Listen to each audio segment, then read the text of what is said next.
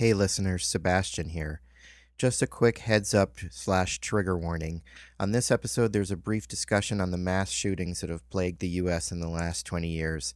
At the time of the recording, the terrible incidents in both Georgia and Colorado had not happened.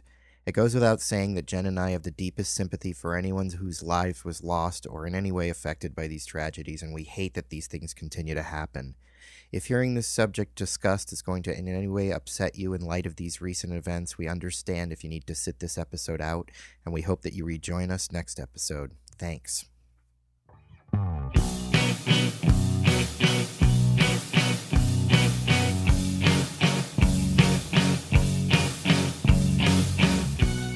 Welcome to Tentpole Trauma, the podcast where we look at movies that came with hype and high hopes, but left with crushing disappointment, either critically, at the box office, or both. Freed from the weight of expectations, we seek to examine these underperformers under a new light, parsing through the good, the bad, and everything in between with the hopes of gaining a better understanding as to why they failed to find their audience.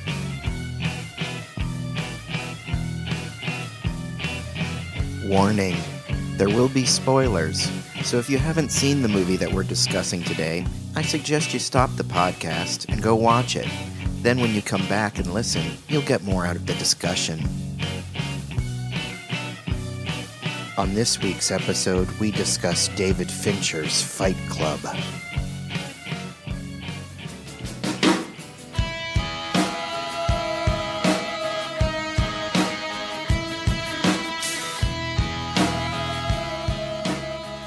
Okay, I am Sebastian, and I'm here with Jennifer. Hello.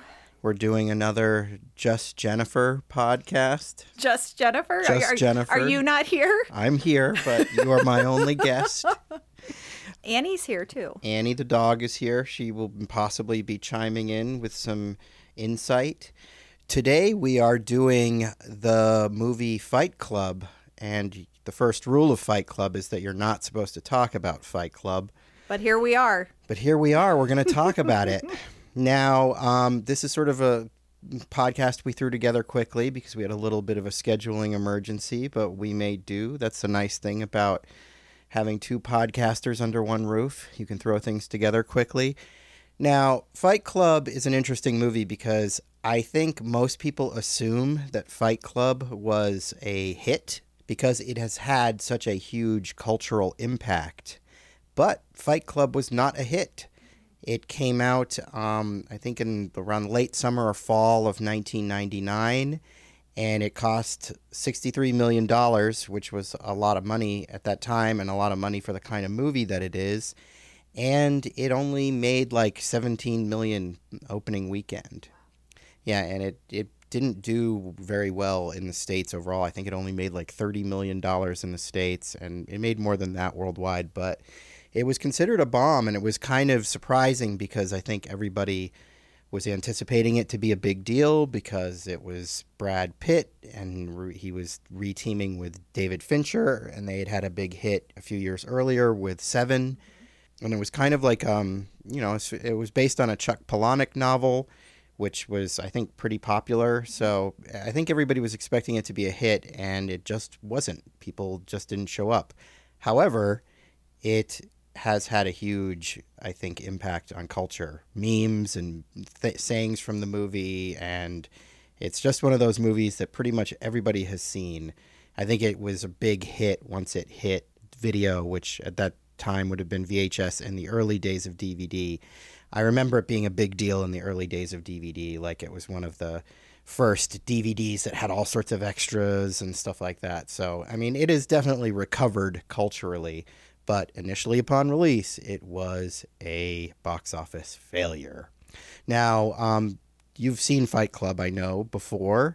What are your first memories of Fight Club?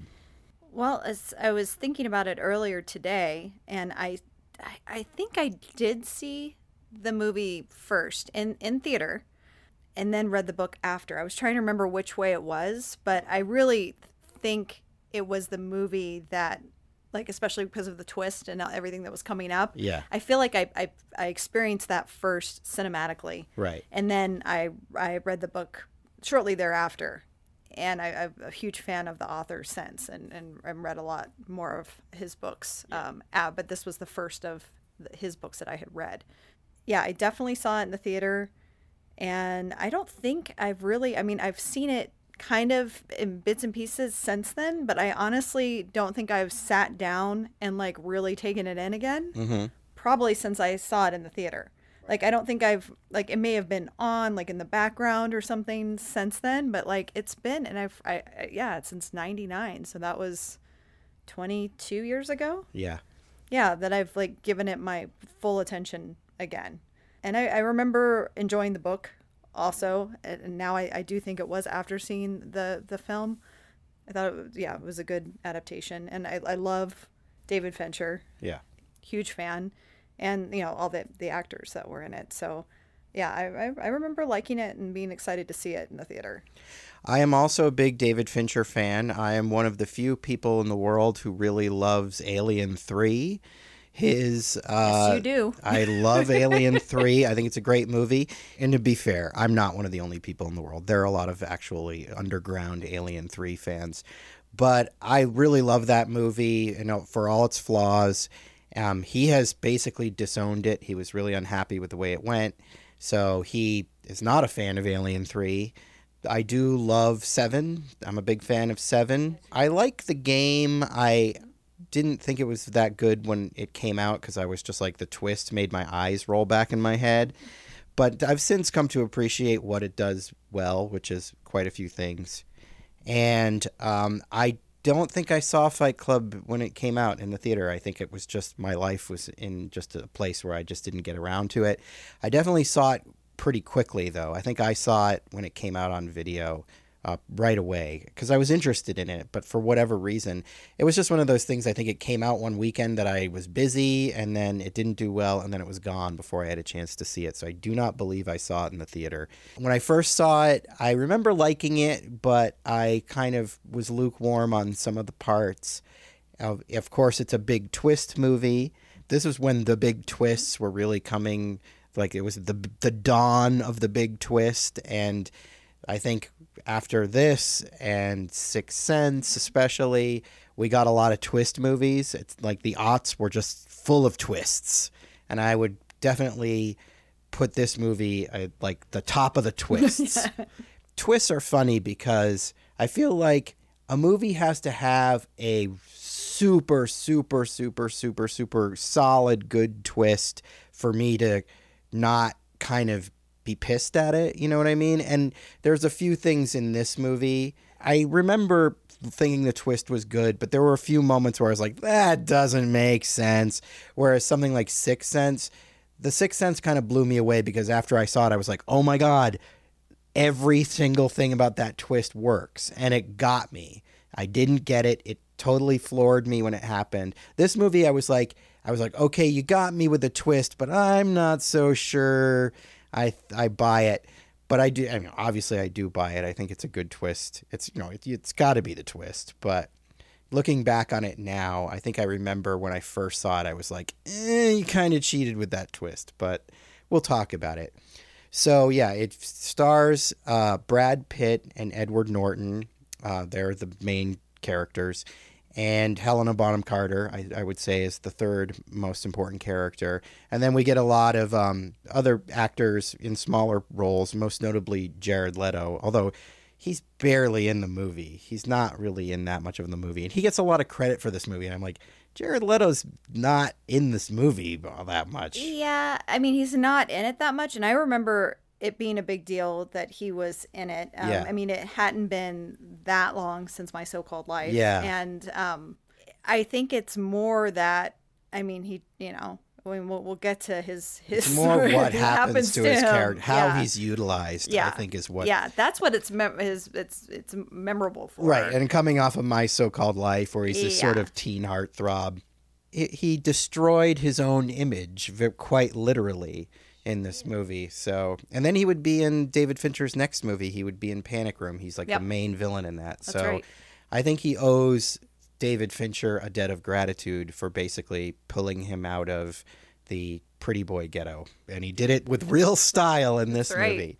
So this movie follows the narrator, who is played by Edward Norton. That's his only name that he's given in the movie, for a reason, because we basically find out what his real name is. He's 30 years old, which would have been around the time, close to the age I was when this movie came out. He has sort of devoted his life to his job and, acquiring material things. He's got a condo he really likes, and it's all full of like IKEA bullshit that he really likes, including a yin yang coffee table, which is really ridiculously obnoxious. But he's, like many men approaching, or at the gates of middle age, I would say, he is unfulfilled.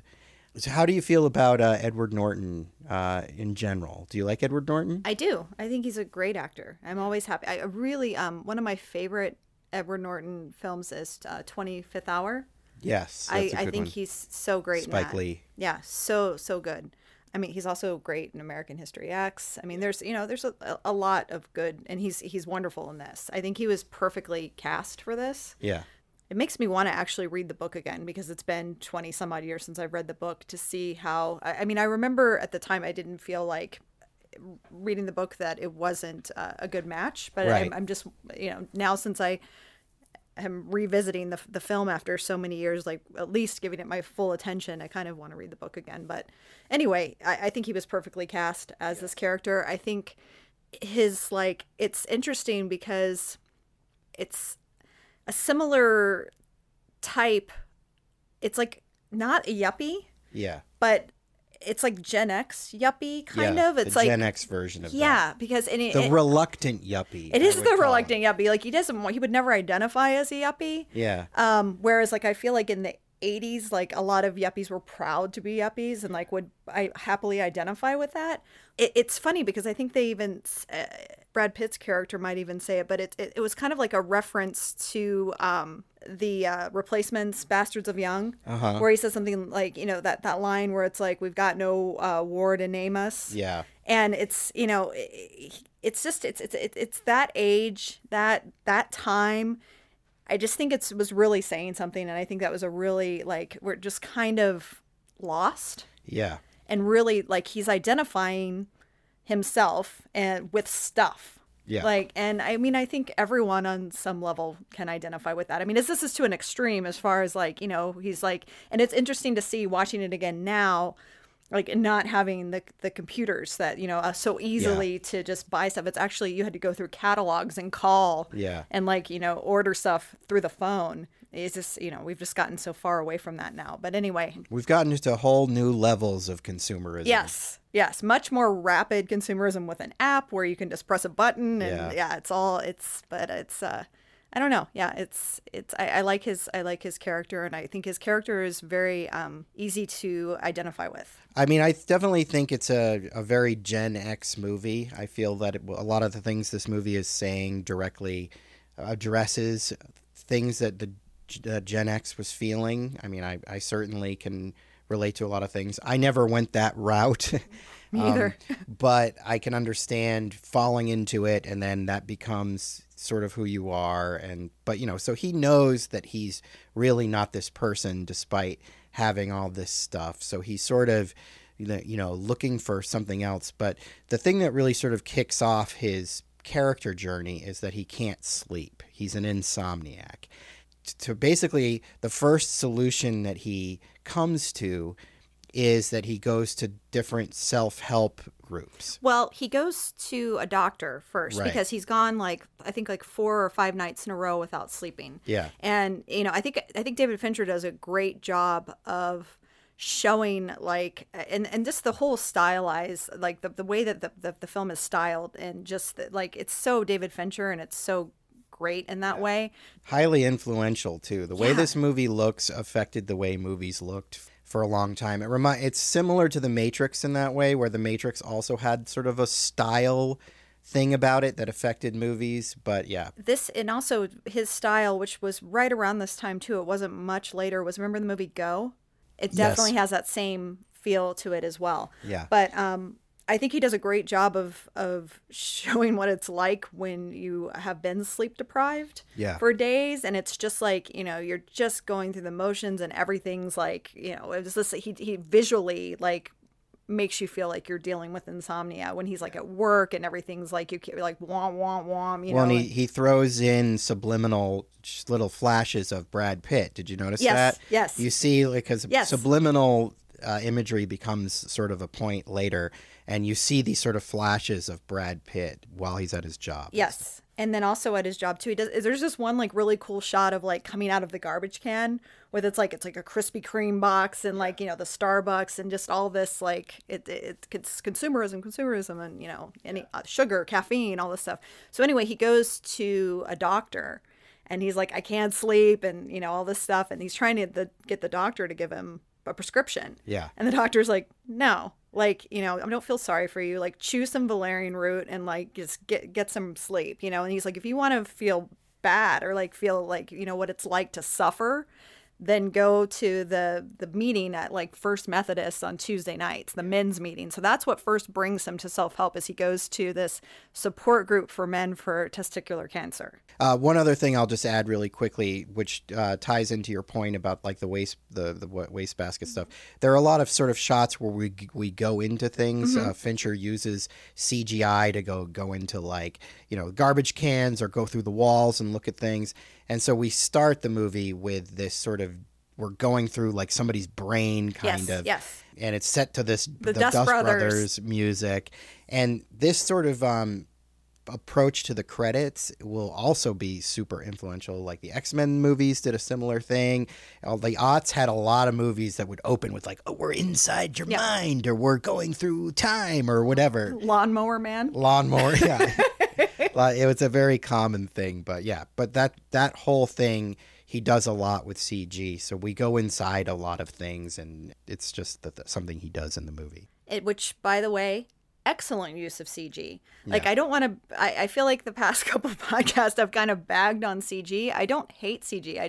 I like when it's used well, because I'm like, we should use technology and use it in a good way. It's just like there's sometimes where it's just overdone and, whatever. But Fincher uses it really well, especially for this time. Yeah. Because I feel like, and you've said this as well, it's like, it's definitely setting the tone for style that we're going to see for a while. Yeah. So in that sense, like watching it now, again, like full attention, like really paying attention to every detail because we're going to talk about it, it doesn't feel super dated to me. No, it doesn't. There's a few things here and there, but like they're more cultural things, not really things in the movie itself. But yeah, so anyway, as you're saying, he has to, in order to sleep, he decides to go trying out some self-help groups. And one of them is for men with testicular cancer. Yeah. One of the men in the group is played by 70s rocker Meatloaf, whose name is Bob, but his nickname is Bitch Tits, which is something I don't think probably would be put in a movie now. No. It's a little insensitive. I mean, I guess I should say it. The film doesn't look dated, but there's a lot of things that didn't really age definitely well. Well, I mean, the movie's dealing with sort of toxic masculinity Absolutely. too. So I think a lot of people took some bad ideas. Absolutely. And that's unfortunate. No, they missed kind of the point. Yes. But so this character, Bob, played by Meatloaf, is hugging Edward Norton and sort of pulling him into his giant pendulous man breasts that he has because he's had to do hormone therapy. He was a former bodybuilder, and so he has this unfortunate body issue. So basically, Edward Norton is going to these meetings, and now he can sleep because he can release his emotions, while he's being cradled by Meatloaf, and now he's able to get some sleep. Yeah, because he could actually cry. Yeah, like that was the whole thing. Is like he was able, like you said, release his emotions, and so like then we cut to where he's like sleeping like a baby. Yeah. Like he just having the best sleep of his life, which is like, it's true. Like as far as like, if you've been holding something in and you have a good cry, like you feel pretty fucking great. Well, and I think that's our first indicator that this movie is about masculinity issues and men trying to reconnect with some sort of primal man element where they can be in touch with their emotions, however negative they may be. But yeah, so he is able to sleep thanks to attending these meetings, and he goes to all these different types of meetings, and he pretends to have whatever ailment or whatever it is that they're discussing, and of course he doesn't. There's this kind of really sad scene where this woman who has cancer gets up and talks about how she just wants to have sex, and she'll have sex with basically anybody. She wants to have sex before she dies. It's kind of heartbreaking moment, but also a black comedy. It's very dark, yeah. Moment, which this movie is definitely a black comedy. Yes, I would say more than anything. 100%. So this all looks like it's going pretty well for him, but then a wrinkle gets thrown into the game. Well, and also this is when we're like, we definitely don't know his name, because when he's going to all of these meetings, he has to put on a sticker badge, and he's using, like, of course, because he's going as, he's this imposter that's going to these meetings. So he's got like Cornelius and, I don't know, Steve or whatever. He's got all these like phony names. Lenny, I think. Lenny was one. Yeah, Lenny was one that he's going. So he's like totally, and I mean, it's like tuberculosis support group, like all kinds of random stuff. And then he starts to notice Marla Singer, who is played by Helena Bonham Carter, and he's just pissed. Like, he's having conversations with himself in his head about how he's like just gonna like let her have it, because he's like, she's a tourist and all this, which he is too, but now like she's like squashed his game, and now he can't, because he knows there's another like faker there. He can't get what he was getting from these meetings. He can't get his release and cry and get sleep, because now someone else is doing the same thing, and he's livid about it. And she's great. Like, she's like this hot mess, and just like, especially going to like the tuberculosis meeting or like the cancer meeting, and she just chain smoking inside. She's going to the testicular cancer meeting, which clearly she's not. But as she points out to him when they do have like their first interaction, she's like, I actually have more belonging there than you do, because I don't have my balls. Yeah. But yeah, she's just like, and which was also, that was a little bit of a time capsule, because you haven't been able to smoke inside in forever. Like, that was something that, I was thinking, like, she's smoking inside. I'm like, oh yeah, you could do that then some places still at the late 90s. Anyway, they have words, and she even like says, oh, I've been watching you have this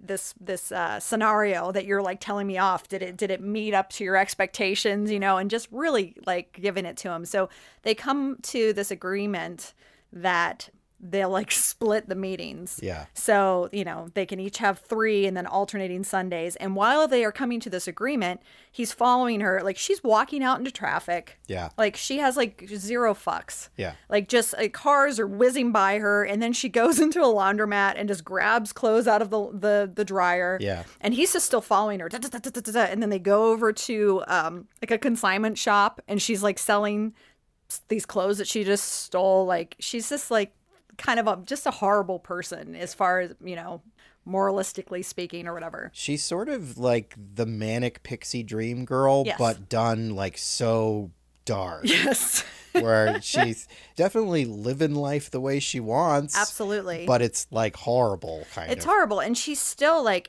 she's still gorgeous to me. At least, I don't know. I still think she's like totally hot, even though she's just like this just dirty mess, like kind of just a horrible person. Well, it was interesting because before this movie, Helena Bonham Carter was known for doing like Merchant Ivory period pieces. She's British.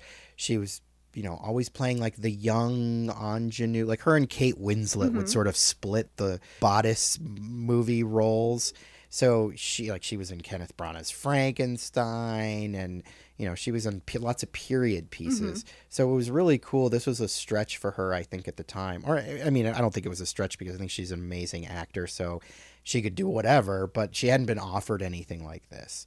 So this kind of freed up her career a little bit. It gave her an opportunity to do something that she wasn't being allowed to do, which was play a modern person. And she's so great. Yeah. Like, she's just so great in this. You can't, like, anytime she's on screen, like, you're just captivated by her. This time I kind of felt like watching her she was my favorite person to watch. Like in previous viewings of the movie, I've been very taken by Brad Pitt, but this time, for whatever reason, I was just kind of more focused on her performance. I was Same. really enjoying it. I felt the same. So the next thing that happens is part of what Edward Norton's job is.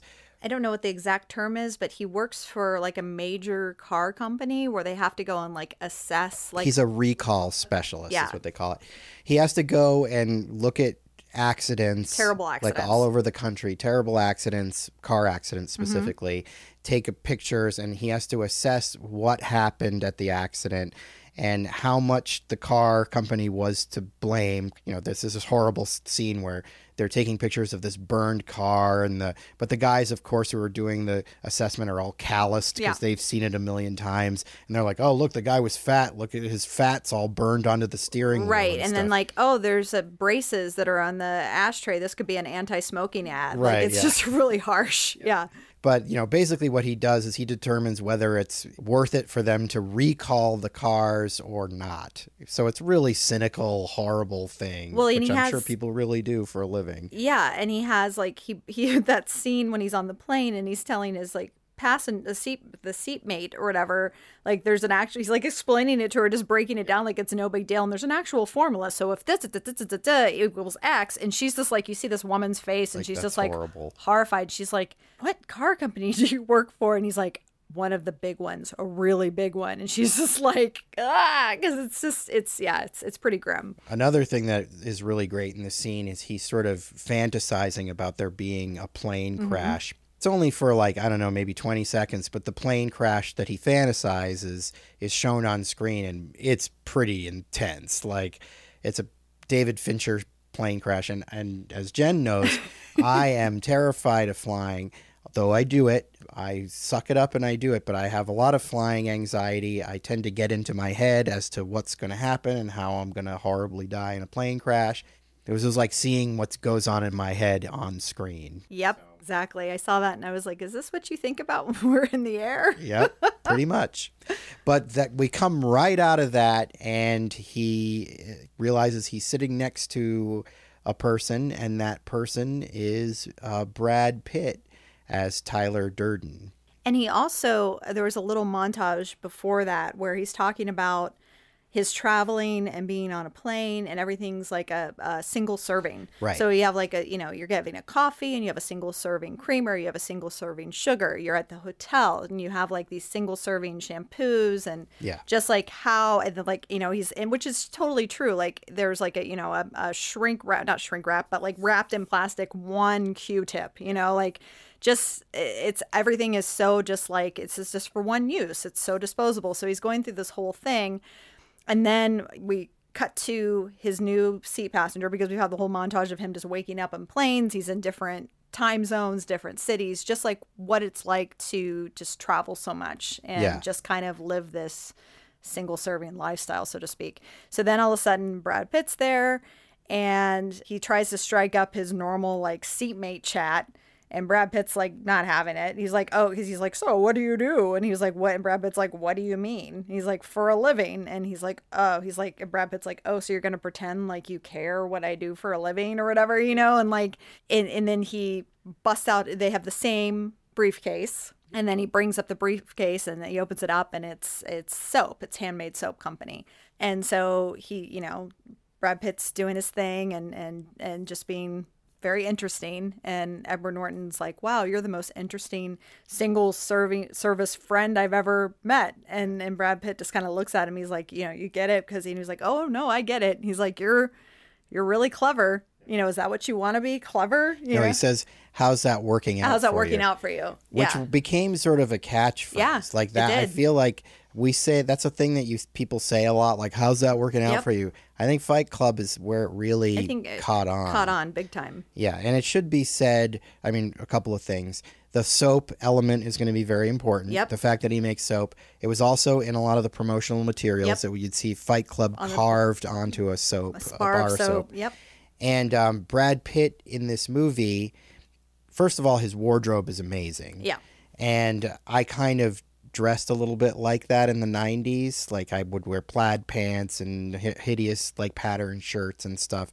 So when I saw this movie, I was kind of like, Brad Pitt felt like the coolest version of me that I could have imagined.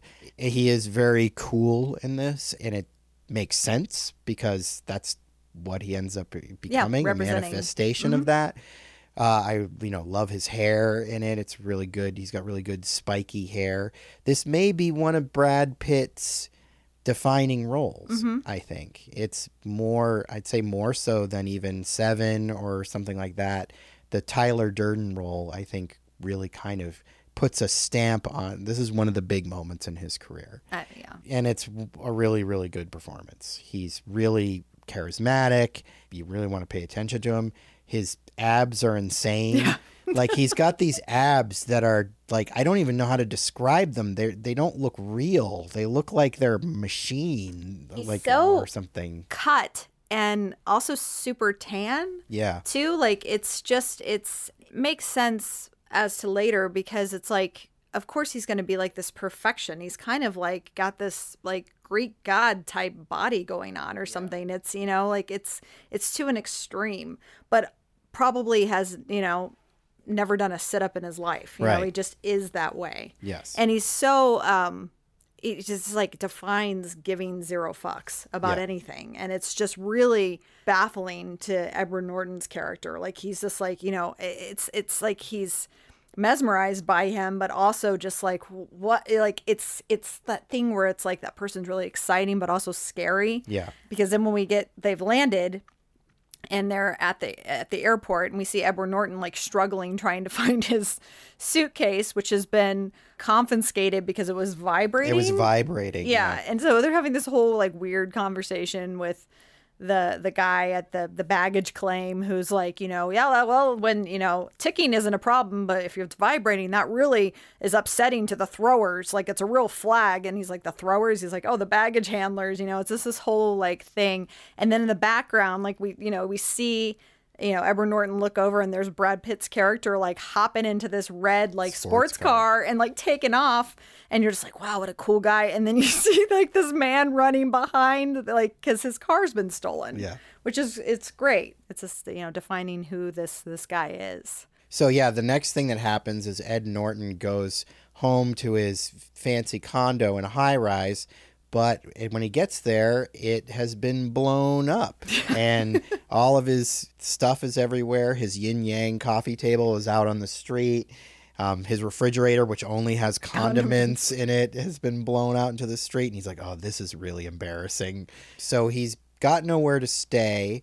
He goes and he almost calls Marla because she gave him her number. Well, and that's like one of the things that like he sees as he's like looking around at the wreckage of his apartment is like this charred number from Marla or whatever. It's like a piece of paper that's singed. And also something to note here too is, which I kind of had forgotten this because it's been a long time since, like I said, I've watched it full on. Yeah, it's just his condo. It's only his condo, like which is important later. Yes. But for some reason, I forgotten that. I was thinking like it was just an accident for the whole building. I'm like, no, it's just his. So he's got nowhere to go. So he calls Brad Pitt, or he calls Tyler Durden, and Tyler basically invites him out for a beer. So they hang out and they're having a beer, and Tyler's kind of giving him his philosophy on life, which is basically, you're not your stuff, and we're programmed to want to buy shit. Basically tearing down Edward Norton's sort of materialistic outlook. It's basically giving us our first taste of Tyler Durden's anti-materialistic, anti-capitalistic worldview. And obviously, this is something that's very kind of attractive to our narrator at this point. So they have this exchange.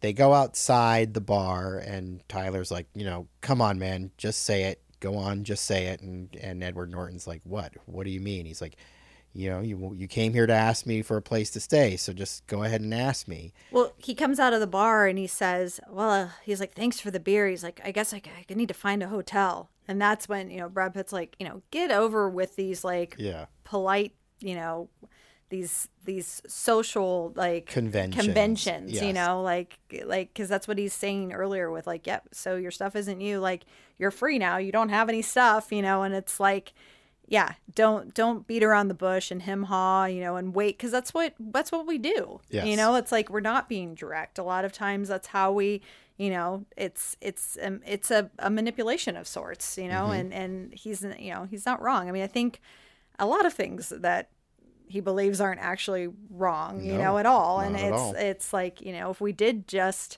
say how we feel or ask for what we want, like it would be a lot easier. And especially it's interesting too, because talking more about dealing with masculinity and things like that, like it is kind of more expected for men to be more direct too, like that. You know, it's like it's kind of more traditional that females might be a little more coy, so to speak. I don't know if that's even the right way to describe it, but not so direct in asking for what they want, traditionally at least.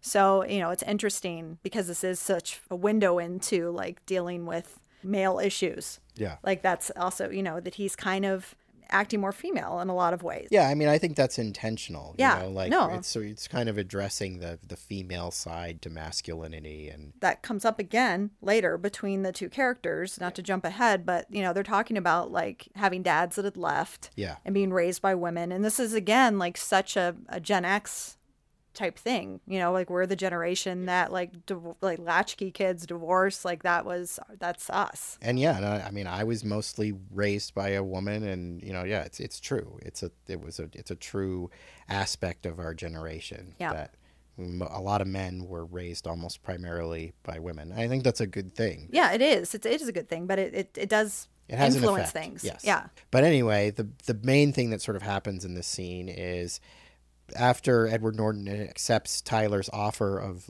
going to his place, Tyler says, "I want you to hit me." And this, you know, this is a line that I used to see a lot in like trailers for the movie. Yeah. And Edward Norton's like, "What? What are you talking about?" I don't know. He's like, "No, I want you to hit me as hard as you can." So he keeps, you know, they keep going back and forth, and then eventually Ed Norton does hit him. He hits him in the ear. And Brad Pitt's like, "Ow, wow, you hit me in the ear." And then he hits Edward Norton back, and they just basically start fighting, you know, not antagonistically, but it's almost like, I don't know, sex or something. It's like sex or a dance or something. It's like, yeah, it's like, yeah. It's an expression of male emotion. Yeah. And the most raw and, you know, primal thing two men can do to each other is to fight, really. Aside from having sex, because it does feel very sexual too. It definitely does, yeah. for sure.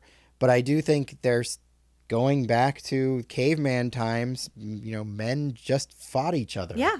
Over, you know, their families, over women, over territory, over food, over Yep. everything.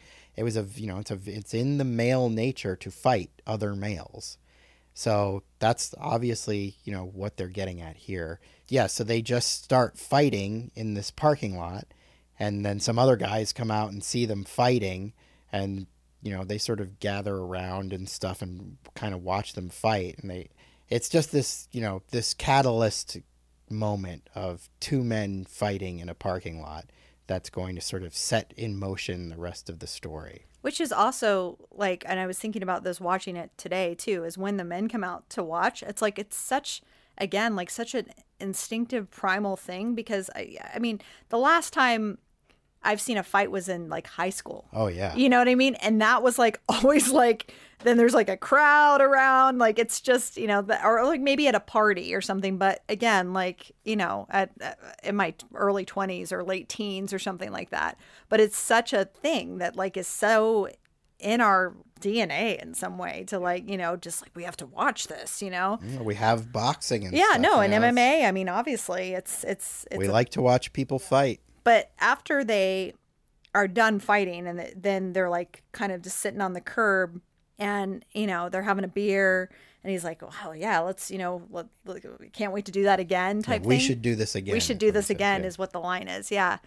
And I feel like the characters really feel alive. Yes. And I was thinking about that, and not that, I mean, I'm no bruiser, but I know like sometimes when I've gotten injured, it's like that pain from that is like, well, you definitely feel alive. Yep. You know, it's like there's really, it's tapping into something there. For sure. Yeah, and doing something like fighting makes you feel in the moment. Yeah. You know, there's nothing else going on in your life when you're taking a punch from another dude. Yeah. Like you're not thinking about any money problems Nope. or anything like that. You're just thinking about the fact that you're getting punched. So, yeah, it's one of those things. There aren't many things in life that make you truly live in the moment, but fighting is definitely one of them. Yep.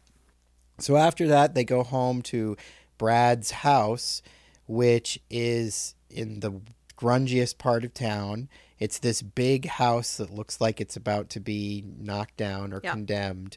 This is some pretty primo production design. Oh, yeah. The house just looks like so gross inside and dilapidated. And just I mean, you the know, walls are peeling. Just the smell in there, you know, it's like, it's this house that's like, it's in like a kind of an industrial area. Like there's no other, like, it's just it's like, obviously they knocked whatever, if there were houses down there before, everything's been long gone and it's industrial except for this one, which was probably beautiful at one time, like this kind of giant Victorian kind of looking, dilapidated, wet, like just so much standing water in the basement, like ankle deep, and like, you know, they're talking about like the somehow there's electricity running and the water's like gross, but like if they turn on one light then the other light has to go out, and then like if it's raining they have to go and like cut the circuit, because obviously they're all gonna die. But yeah, it's everything's just damp, and there had been like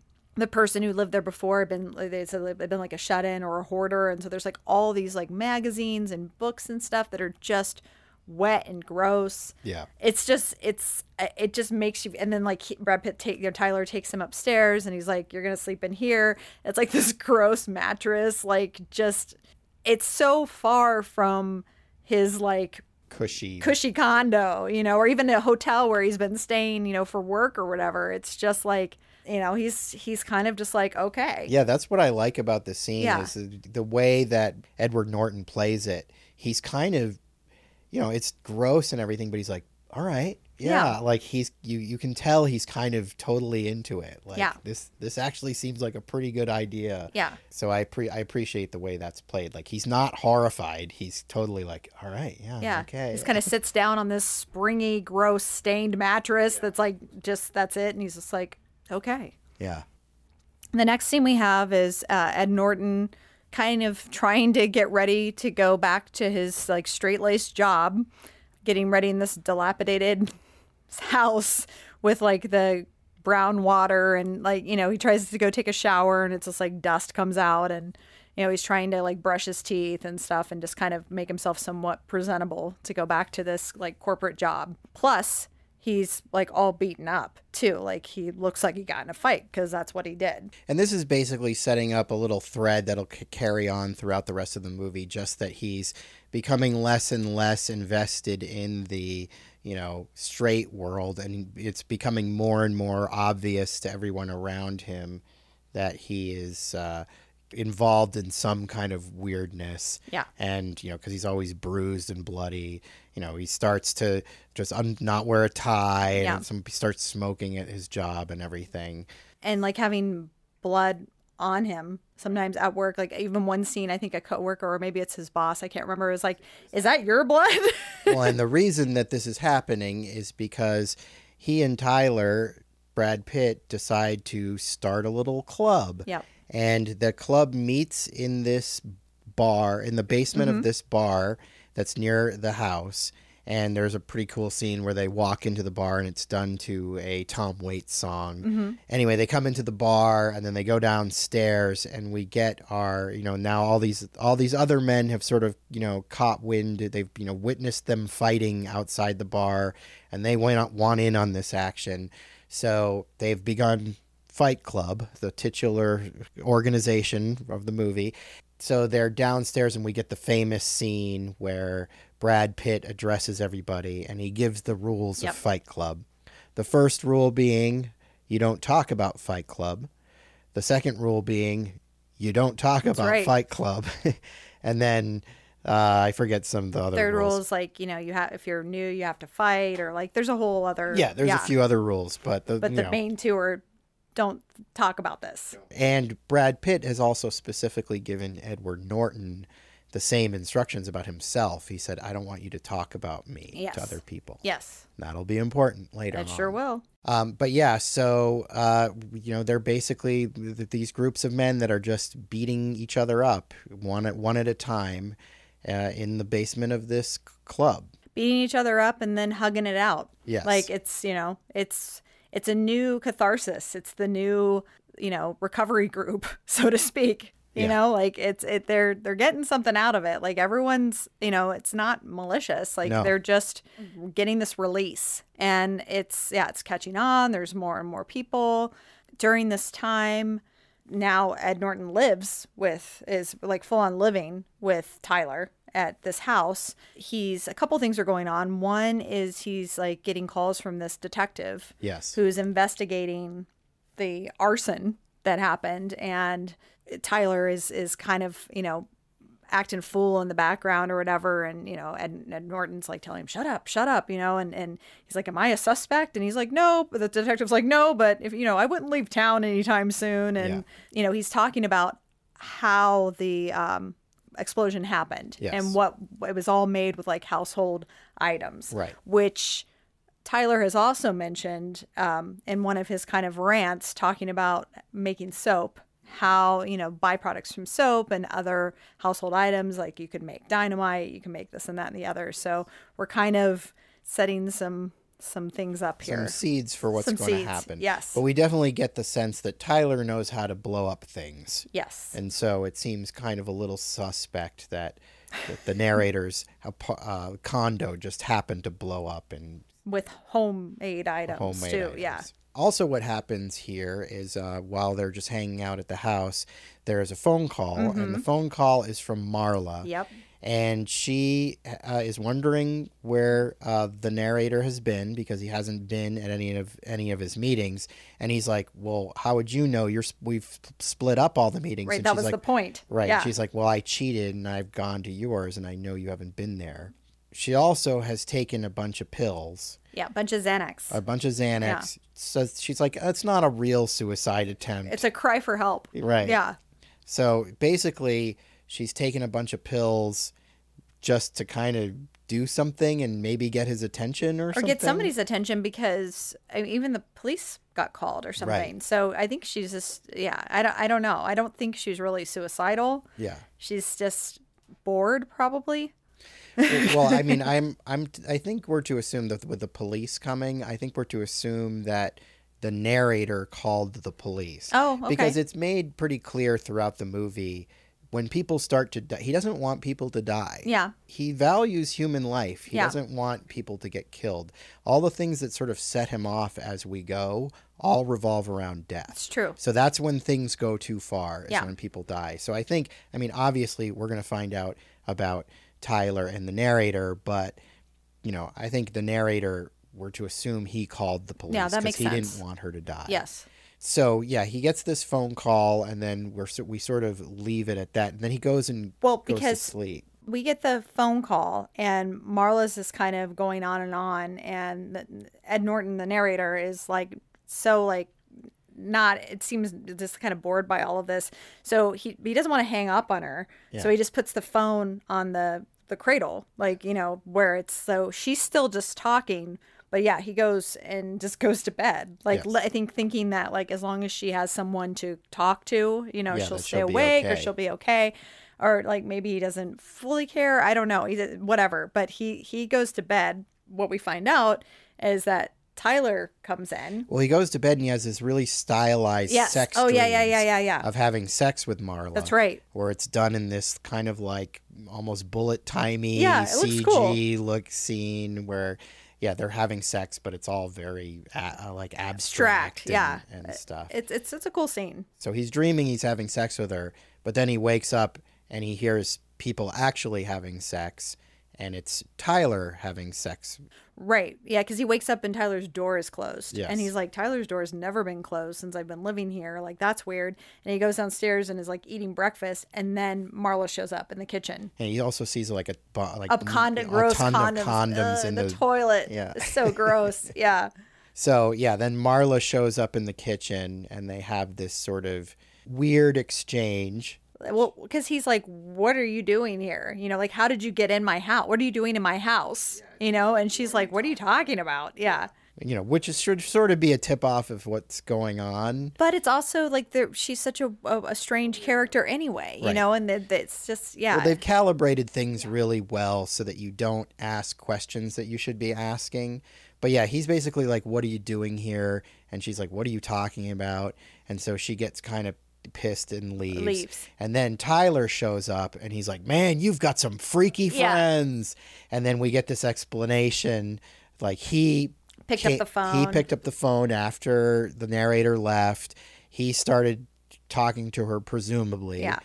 Then he goes to her apartment. Yeah. He gets her out of the apartment and the police come and they sort of run off together. Mm-hmm. And so, you know, that's sort of the explanation we were given as to how they've hooked up. Yeah. But Tyler is very sort of dismissive of her. The whole Marla thing is an interesting aspect of the movie because it's hard to sort of understand what the real feeling for her is. I think we kind of understand it by the end of the movie.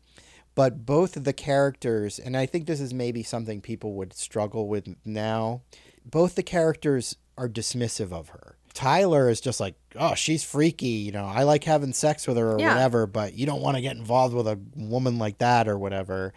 And Edward Norton doesn't seem to have any, you know, he feels that she's a nuisance. But like, obviously, he's drawn to her, but nobody has any real genuine affection for Marla. Neither character does, at least not in the beginning. So it's a little bit of a strange dynamic. And I mean, it also seems like it's coming that way from Marla at first too, because like she's like a little like, you know, she's such a strange bird anyway. It seems like these are type of relationships that she would probably get into anyway, like with people who were emotionally unavailable or whatever. Like this is kind of based on who her character is. This is par for the course is how it feels. And, you know, it's not until later when she like, I mean, because the montage goes on, it's like this full on, and the only way you can describe it is fuck fest that's going on between Marla and Tyler, and the narrator Ed Norton is just so over it. He's so annoyed by irritated by it. It's like, it's really loud, and like the ceiling, because it's this, you know, this building that's gonna fall apart, like ceiling is falling on his head, like when he's doing crunches and stuff, and it's comically loud. It's comically loud. Like Brad Pitt and Helena Bonham Carter are really probably having fun pretending to have sex, being like, ridiculous. Yeah. Like it's cartoonish. So later, like I think it's a scene where the narrator is at work. He gets a phone call from Marla, and it's having like a weird exchange with his boss then anyway, because his boss is kind of like, I think that's when he might say like, is that your blood on your shirt? Anyway, and the boss has also found the manifesto on the copier, because Ed Norton is just getting sloppier and sloppier at work. He doesn't care. Like you said, he's smoking. He's like not wearing a tie anymore. He's like disheveled and beat up. And he's just barely like showing up. And he has this inner dialogue because his boss is like, is this yours? He's like, the first rule of Fight Club. And he's like reading off the rules. And Ed Norton's like, oh shit, you know, I must have been asleep and left it on the copier or whatever. And then he gets a phone call, and it's Marla. And Marla's like, my tit's gonna rot off. You know, she's having like a breast cancer scare. Yeah. So she asks if he'll come over and like help her out, you know, and do like a self-exam. And one thing we should note that we didn't make note of is a lot of what we understand of the narrator is told to us through voiceover. Yes. So you know, we're hearing a lot of his thoughts because we're hearing Ed Norton explain it to us in voiceover. Exactly. But yeah, so she is having this breast cancer scare, and so he goes over to her apartment to feel her breast. It's this sort of strange scene where he's like, why is she calling me to do this? and he comes over and begrudgingly checks out her breast, and then he's like, "Are we done here?" And she's like, "I guess we're done here," or whatever. Yeah, and it's really like she's doing a thing that it's kind of like when you're hooking up with somebody and you don't really know what's going on, and it's like, you're kind of like trying to have a reason for them to come over and like have some sort of intimacy, which isn't even like, it's such a non-sexual scene. I mean, it's very clinical, or he's just like being like, it's kind of like having a friend just help you out with that. It's not like, hot in any way, but it's like you're trying to like force this like intimacy, or like that there is some sort of connection or something, which is like, he's completely like, why, like, I'm not the one that's sleeping with you. So while all this is going on, Fight Club is growing bigger and bigger. We're getting some new character actors in the mix. Holt McClaney, Yes, who we spoke about last podcast. we love him. Jared Leto Yep. is in here. Meatloaf ends up coming into the group. Yep. Bob is inducted into the group. And we're also getting sort of a glimpse of what Tyler does when he's not doing Fight Yep. Club. He's got a few jobs. One of them is he's a projectionist at a movie theater. And he has a little hobby of projecting frames of pornography into the reels. Back in the olden times, we used to view movies on film, and the films needed to be you'd have to have somebody actually present in the projection booth. Now you just turn a button on. Right. But kids these days don't remember what it was like. I actually worked at a movie theater, so I During this time. yes, I knew Yeah. projectionists, and I would hang out sometimes in the projection room and watch them switch reels, and they'd be on these giant platters. I think it's cool. It is I've cool. seen it too. Yeah. And they explain that there used to be these little things called cigarette burns that you'd see in the corner of the reel when it would happen. But yeah, so whenever they'd show family movies, he'd splice Yes. in like a penis From like or a piece porn. of porn. Yeah. Yeah, in it. And so in these little subliminal flashes, we get them in the actual movie itself that we're watching. Yes. Fincher uses that as a sort of gimmick. Yes. He also is He works as a banquet caterer. banquet caterer, and he does horrible things. Horrible things. He's like they call him like a food assassin or something Yeah. like that. He pees in the chowder Yeah, and stuff and, like, like other that. gross things. Sneezes and things, which I also worked at Fenway Park. And I worked at the pizza stand, and some of my coworkers would sneeze into the pizza sauce. So that definitely happens. And try not to think about it whenever you eat try not to somewhere, think about that 'cause at all. It definitely happens. The other thing that he does, which we established back on the plane, is he makes soap. Right. So we get this also great scene of he's like, all this is going on with Fight Club and this and that. And then like Tyler says to Ed Norton, like, now we got to make soap. So they, start making soap. And I think this is first when the burn happens, because he's got he's talking about the ingredients of soap and telling him this whole story about how man learned to use soap.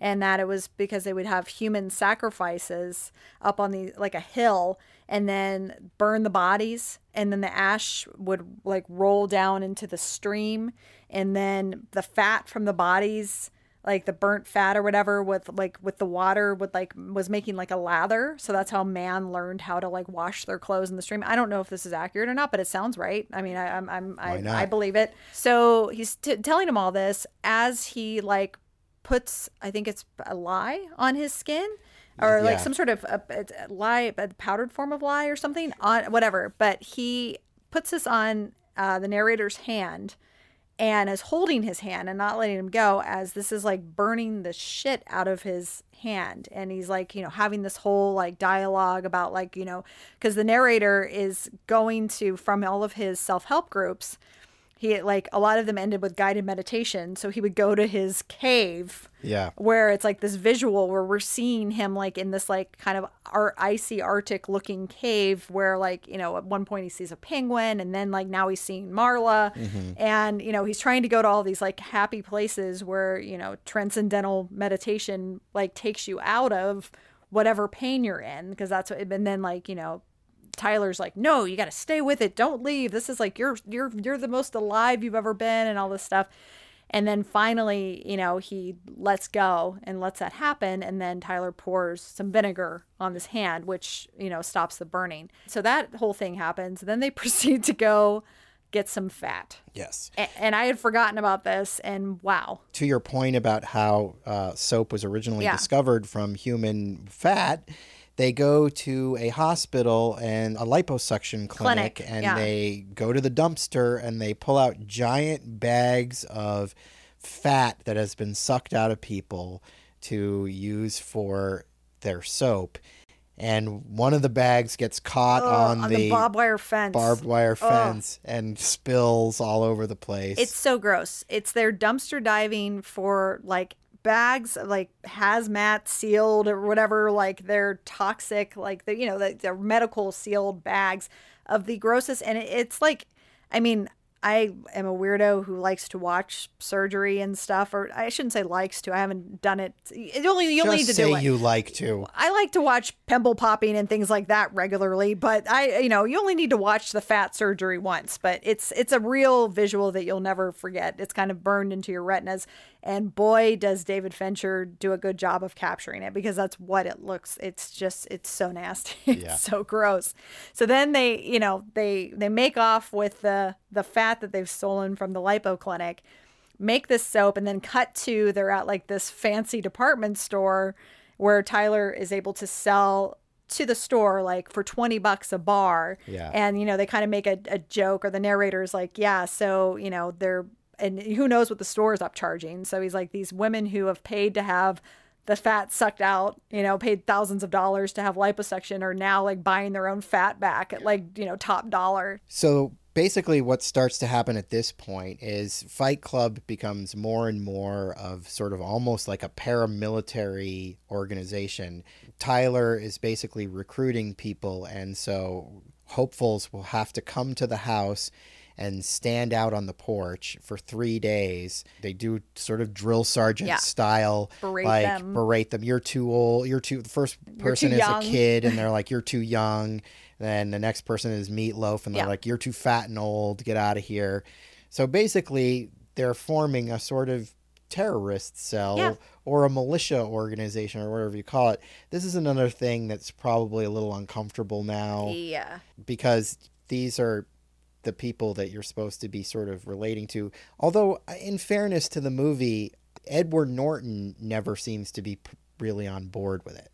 No, Edward Norton is it's like that thing where you're having a good time with certain things, and you're okay with what's going on, and then all of a sudden it's a bridge too far. Yeah. And you're like, whoa, no, I didn't, because they're doing things at first that are it's kind of like Merry Prankster type things. Yeah.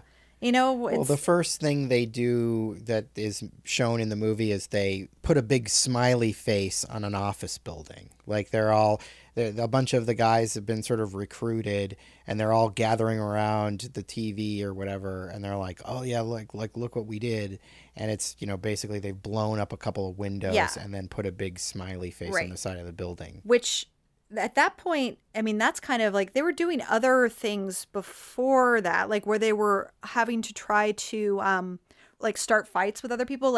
Tyler starts giving people homework assignments. Right. This That's is how kind it of starts. sorry, we're a little bit out of order, but that was kind of what started before they started having people come military style, living at the compound where they built bunk beds and all of that stuff. Telling them to start fights with people in the street just for no reason. Hilarious, because it's and then lose. You have to lose. You have to start a fight and then lose. Yes. And it's it's so true, because it's they're showing the lengths, and the narrator's talking about the lengths that people will go to not to get into a fight. Yeah. And it's absolutely true. My favorite is Holt McClaney with the hose. Yeah. He's like a mechanic or something. Yeah. He's just standing outside the garage where he works with a hose, and he keeps just shooting people who walk by, and they're like, fuck you or whatever. He just keeps shooting them with a hose and trying to get them to fight him. That was my favorite one. It's that one is the best. And then also he does that with a priest, where he's hosing down the priest, and then hosing down his Bible and stuff too. And then there's a guy at a Cadillac dealership or something that he's trying to start, they're trying to start a fight with him too. And it's Yeah. just, oh, and then they were having like they fed the pigeons a bunch of food. So they pooed all They'd over shit the the cars. cars. No, I remember this is like when I was going to community college, I think it was, I was, taking, or no, I might've been at university. I don't know, whatever. I was taking a, some sort of psychology class, and we're studying like deviant behavior, and we had to like do something kind of like this in society. Nothing that would be harmful, but that would cause some sort of upset. Reaction. Yes. Yeah. And what I ended up doing is my mom was still working that at the time at an elementary school, and the kids were having their like big kickball game, and I interrupted their game. Like I went and stole the ball and just ran off the field. Okay, yeah. And it was so uncomfortable to do that. And they like just like didn't know what to do. And then then they all started chasing me or whatever. But it was like everyone was just in shock because I'm an adult. I was probably in my early 20s, I guess. And yeah, it was, anyway, it just kind of reminded me of that, because it's like, the people, I mean, you see this stuff in YouTube videos now and stuff too, where people are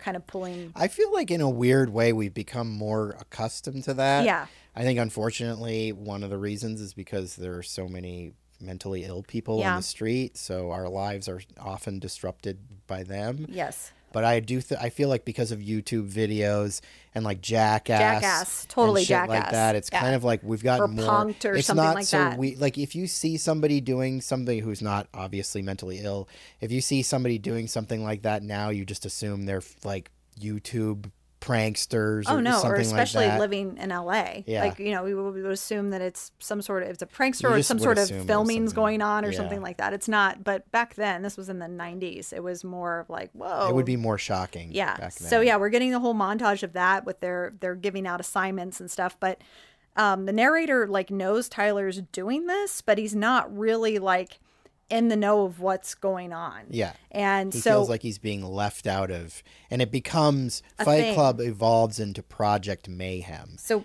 when you're talking about when he comes in to see everybody who's like, they're like, we're celebrating, they all have beers, and Tyler's like kind of covered in paint. Yeah. And it's because of the, like you said, the news report where they've like painted this smiley face and blown out some windows, and they're all like cheering.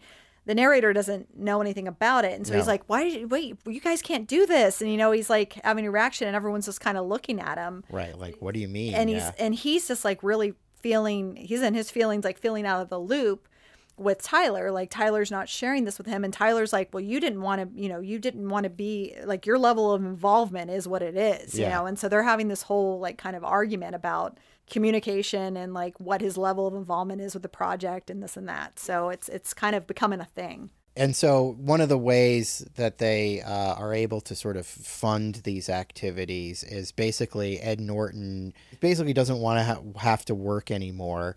So he's going after his boss, who he really doesn't like, and he goes into his office and is like, "We've got to talk," and he basically tries to blackmail him. He says, I want you to pay me my salary and have me stay home and collect a paycheck. And as long as you do that, I won't like tell the media or whoever like the way that we know these cars I'm inspecting are dangerous and all of that. But that doesn't really fly. The boss isn't buying that line of things. And he's like, no, get the hell out of here. Yeah. So Ed Norton beats himself up in the office. And, we see him like throwing himself onto it, like smashing onto a glass coffee table, smashing into the wall, into the shelves and everything. Totally beating the shit out of himself. And he's really good at this. He's really good at it. It's almost like he's done maybe this he did it before. Yes. I don't know. The security gets called in, and he's framed it in such a way that it looks like the boss has been beating him up. And so he gets what he wants. He gets to be paid his salary. Plus he gets all this like computer equipment and all sorts of extra goodies. And, so that's sort of how this burgeoning, terrorist organization is getting some of the equipment and money that they need. Something else that didn't really age well either was when he is talking to his boss earlier, when Marla calls. he's threatening his boss back then, and he's like, I might come in, somebody might come into the office with Yeah, an whoever arm. left this manifesto around Right. is probably a really dangerous person, and they might come in here with an AR-15, Yeah. which is the kind of Armalite gun rifle, that people do this with. Yes. Yeah, that part actually made me uncomfortable. like kind of ill, like, because it was like, this was before all of this. This was before Columbine, even. It was I at think the same time. Oh, it was. Yeah, I guess it was a little after, because I think was Columbine after. was like in April, It was and in this April. came This out in was the in summertime. fall, late summer. I Yeah, think. that might be. Anyway, but that kind of made me feel a little, because we've just dealt with so many horrible, tragic shootings. So many since then, like in the past 22 years. Yeah. It's just, yeah. So that made me like, I was like, this definitely did not age well. Nope. This was not good. Back to where you were, that, yeah, he ends up getting to leave with a year's salary. They said 52 weeks of pay, plus all the computer equipment or whatever. And that's what's going to fund this Project Mayhem. Yes. We kind of see the narrator like sleeping, waking up, walking through the house, and seeing like this crazy operation going on. Like they're like, have like a garden going on in the back, but like also at first it looked like they were just kind of cleaning up the place, but now they like have all like the soap supplies out and stuff, and now it looks like they might be making bombs or something. Like but he's kind of like, he's really out of the loop. Yes. Like, and he's becoming resentful and also fearful. And one of the people who's not out of the loop is Jared Leto's character. Not. He is in the loop. He's in the loop, and he's got like dyed blonde hair and dyed eyebrows. His appearance is ridiculous. Yeah. In this. Yeah. Jared Leto's character sort of becomes the focus of the narrator's resentment. And he's, really pretty because he's Jared Leto. I think his character name, which I don't even remember, but I saw it in the credits, is something like Angel Face or something like that. Yeah. Yeah. He's not given a name. No, in but the that's movie, but that's what's in the credit. Yeah, hardly anyone really has a name other than like Bob and Tyler. Yeah. Really. Like, and Marla. But the next thing is, that's already bubbling up between Jared Leto and Ed Norton. Narrator's getting very jealous about that. They have this thing where they're all dressed as like banquet cater waiters. Yeah. Because that's what Tyler does for a living. And they're having it's a thing that the police chief or somebody, they've created this like they were going to go after a task force to go after Project Mayhem. Yes. And they're doing it in this sort of banquet hall kind of like press conference-y type of thing. And so Project Mayhem is disguised as the waiters and everything at this event. And they all have these ridiculous wigs on because they've shaved their heads. Yes. So they have like these black, like big wigs on. And it's the guy who is heading up the project says, I got to go take a piss. Yeah. And so he steps away from this whole function, and then. Yeah. And so they all attack him in the bathroom, and they hold him down, and they tell him that they're going to cut off his balls with a knife. Yeah. And, big knife. Yeah, big knife. It's a big pivotal scene because we have Tyler is like in his face. Everyone is wearing like ski masks. Yeah. Except for Tyler and the narrator, who didn't know this was like how this was going to play out. Like the narrator's in the bathroom too. Ed Norton is, and he's like kind of watching this horrified. Yeah. But we're getting like this really interesting shot of the guy who's like on the floor, and all the dudes are gathered around with their masks. Yeah. Except for Brad Pitt. Tyler, who's like in his face and telling him, like, you're going to see like his chipped tooth and stuff. Like it's a very close up shot. And he's just like, here's the deal. Like, call off this task force or we're going to like take your balls right now. Well, and it's like, and we're everywhere. Yeah. We're the people serving your food. Exactly. We're the people connecting your calls. Connecting your calls, cutting your lawn, whatever. Like we're everywhere and we're going to get you. Yeah. So. Well, they take off. This is where, so they head out of the hotel or wherever they're having the banquet. I think it was a hotel. And they're like in this alley and they scatter. And Jared Leto's character is kind of like, Tyler kind of has him go like do something. Like has him kind of like heading up. And you see like the narrator, Ed Norton again, is just like, like kind of like, what the fuck? Yeah. And he like runs off with Tyler. But it's like, there's been kind of an ongoing thing too, where he's starting to realize where he's running into people who know about Fight Club, who are like talking all about Tyler all the time. And it's all, and he's like having that thing where he's like, he has words with Tyler later. He's like, we did this together. We started this together. Yeah. And Tyler's like, yeah, but you didn't want to have, that much involvement or whatever. But everyone knows about Tyler Durden, and like no one really knows about the narrator. And he's starting to have feelings about that. And then with Jared Leto, he's got a whole other jelly thing going on. So that ends up, because of Jared Leto's favoritism, that ends up in this scene where they're back at the basement of the bar, and the narrator decides he's going to take out his aggressions on Angel Face, and he beats the living crap out of him. I mean, and it's some serious like blood makeup. I noticed that the makeup effects were done by Rob Bottin. Yes. I didn't realize that before. I didn't either, but I saw it in the credits this time. Yeah. He did The Thing and a lot of really classic really 80s good effects stuff. But yeah, he just beats the living shit out of Angel Face so bad that he basically has to go to the hospital. And then afterwards, he walks over to Tyler, and Tyler's like, what was that all about? And he's like, I just wanted to destroy something beautiful. It's such good effects. We just get a quick cut to Jared Leto's face. Yeah. And he's got like one tooth left. Yeah. And his whole face looks like it's been like pounded with a meat cleaver or something, like pulverized. If you're not a Jared Leto fan and you haven't seen this movie, you owe it to yourself to watch him get the shit kicked out of him by Edward Norton. Like, if you've ever wanted to see Jared Leto get his face bashed in, this is the film for you. This is the film for you.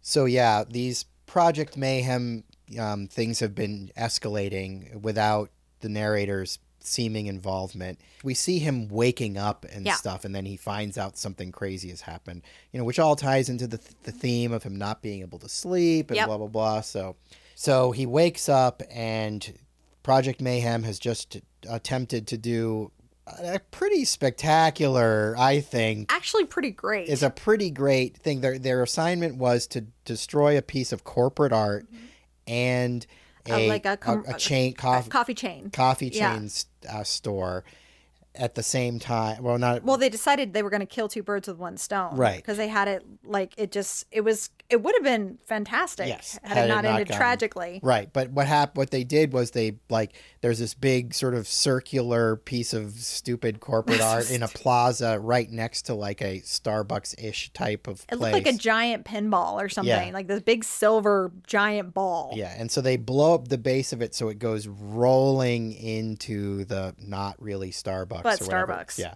And one of the Project Mayhem members who was doing this was our beloved Bob, and he gets shot and killed, and they bring his body back to the house, and it's like the whole back of his head. They blew his head off. Yeah, his brains like fall off onto the floor. It's really gruesome. It's some pretty gruesome gore. And so at this point, the narrator freaks out. Yeah. Because somebody's dead now, and it's Bob, who he actually cares about.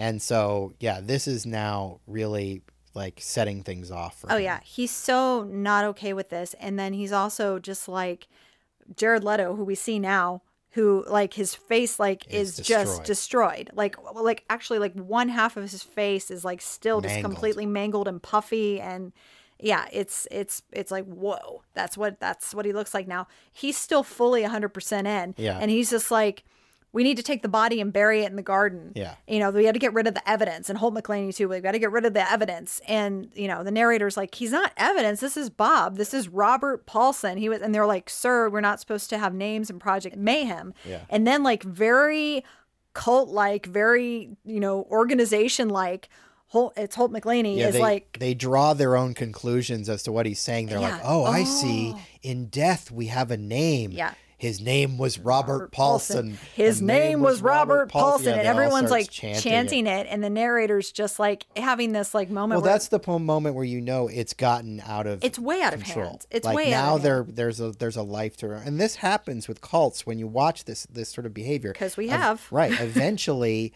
the cult starts making up its own rules, even like without the leaders involved. Oh, the leaders so like it's surpassed that person now. Like and I also feel like art is imitating itself in a sense of like what we were talking about earlier as to like what people liked about this film and like kind of got the like we're missing the point is like similar to the Matrix. The Matrix has this same problem where people, the thing with the Matrix was same year and everything. Yeah. The thing with the Matrix was the whole red pill, blue pill thing. Like this is if you're only going to live in the Matrix, then you're not seeing the real reality. Like Fight Club has the same kind of problem where people took the wrong lesson. they totally did. And you got all these bros that are like, you know, like it sucks because it sours the legacy of the movie. Yes. Like I know people who now don't like this movie because they don't like what grew out of it. You know, they feel like it's the movie's fault that this inspired people to be terrible. and it's not. It's really not. It's not the movie's fault. It's not the book's fault at all. Like it's saying something completely it's opposite. saying the opposite. It's saying the opposite. Yes. But people are seeing what they want to see. And it also was happening at this time when you had a lot of like these like rage bros who loved Rage Against the Machine. Right. And I was like, were you listening to the lyrics? Exactly. You know, it's like, this is not like, you're the machine, man. It's They're like, raging against you, dumbass. yeah, but it's just they're getting the wrong thing out That's of it. just how these things go. I know. And you can't blame the art. I'm sorry, you can't blame the artist in this way. No, you can't. I think also just because of where things have gone over the past 22 years, I am watching this and I've seen this and I've read the book and it's just been a long time.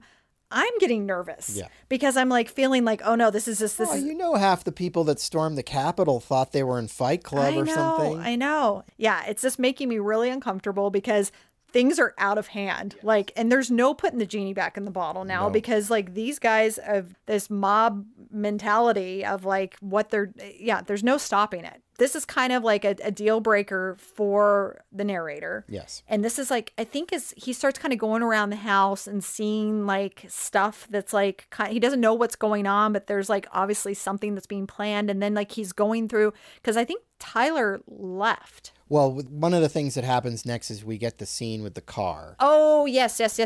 So basically, this culminates in this scene where it's like pouring rain, and we've got the narrator and Tyler, and I think Holt McClaney, another one of the guys, are all in a car. And so Edward Norton is like confronting Tyler about how he's been out of the loop with Project Mayhem and how he hasn't been included in these things, and how they started Fight Club together. And Tyler's basically like, you don't want to know about any of this stuff. And while they're driving, like Tyler is just swerving into traffic and it's pouring rain and they're getting closer and closer to hitting stuff. And basically Tyler is like, you need to just let go or whatever. You need to stop trying to control everything. You need to just let go. And literally Tyler is letting go of the steering wheel at this point. And also we have like the two recruits in the back that are just like, the first rule of Project Mayhem is you don't talk about Project Mayhem. You know, like they're doing all this like cult reciting back what they've been told from Tyler or whatever. Yeah. And that's kind of a reoccurring theme that's going to continue on into the film, is like when, you know, the narrator is confused about something that's going on and they're like looking at him like, is this a test? You know, like, so that whole thing's happening. But yeah, so then the narrator's trying to grab the wheel and, you know, Tyler's like, no, you just got to let go. Just let go. And so then they let go and have a car crash. Yeah. Have a big car crash. Or they go tumbling down and the car's upside down and, you know, miraculously no one dies. They all get out of the car. And that's when Tyler says, you just had a near life experience. Yeah. So this is sort of I think a catalytic moment because, you know, literally the narrator is forced to let go of the wheel, so to speak. Yes. What basically happens after that is he wakes up the next day at the house and Tyler has mysteriously gone. I think everybody's gone. Like, I feel like he wakes up at the house and everybody's gone at that point. Right. Because this is after what happened with Bob. Right. So that house is empty. And so he's kind of running around and seeing like stuff on the wall that's related to Project Mayhem. And then he goes through Tyler's room. Right. And in his room, he finds all these plane tickets, you know, for all these flights Tyler's taken and all these places that he's gone. So he wants to find Tyler. Yes. So he figures he's going to be at one of these places.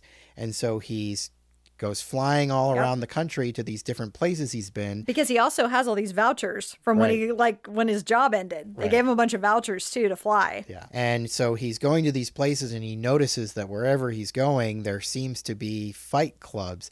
And so he goes into bars and he's asking if they've seen Tyler, and they're like, is this a test or whatever? And he's like, no, it's not a test. Where's Tyler? And there's like, well, I can't help you with that, sir. And he feels like he's just like on the heels of Tyler everywhere he's going. Like he feels like the fight has just happened. Like he's even like in the bar, like the basement of some bar. And he was like he could smell the sweat and the blood, and like the ground feels like it's warm. Like there was just a fight. Oh, and then he even goes to like this one restaurant or whatever, and he like in the kitchen, and the kitchen staff are like, his name is Robert Paulson. They're all like, so you're really having like this like, am I losing my mind type thing? Like what is going on? Like it's a Rosemary's Baby type, everyone's in on it type thing, and finally this guy who's at the bar, who is in like one of those like attraction halo or yeah. something, like he's been beat to shit. Yeah. So, that's a big sign there, but it's like, he's just, got this whole like thing where he can barely turn his head. And the narrator's like, have you seen Tyler Durden? Da, da, da, da. And the guy's like, again, is this a test? That's a done. He's like, well, you're Tyler Durden, or I'm seeing him right now or whatever. And just. And so, I mean, I think that the line that Ed Norton gives is like, we've just lost cabin pressure or whatever. It's like the voiceover. Yes. So basically he goes back to his hotel room and is having this revelation that he's Tyler Durden and has always been Tyler Durden. And then Brad Pitt is there sitting in the hotel. He hears Brad Pitt's voice and he turns, and there's Brad Pitt now with a shaved head and like a fur coat or whatever.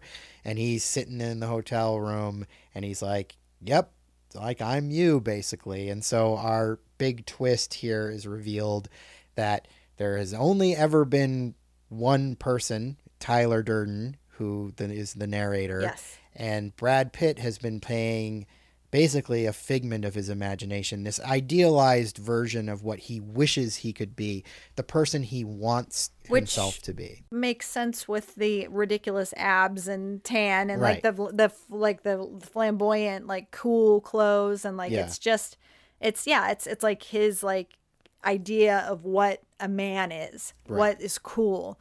He's also even before Brad Pitt shows up, he's like putting it all together. And like, when he had said to Marla had showed up actually at the house, like in the garden, and she's like, what is going on? Because there's like all these people here. This is like when Project Mayhem is like in full swing.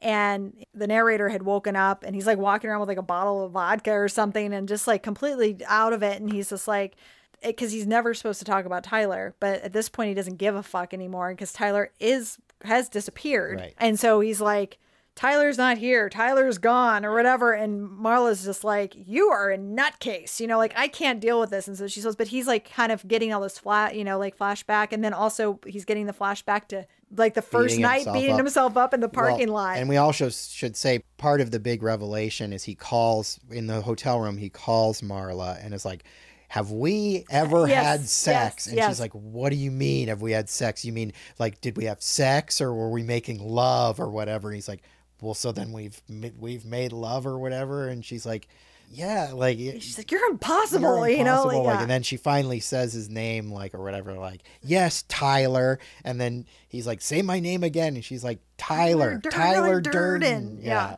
And that's when he says, we have just lost cabin pressure. That's when it's like, he is Tyler Durden. Yes. For sure. Yeah.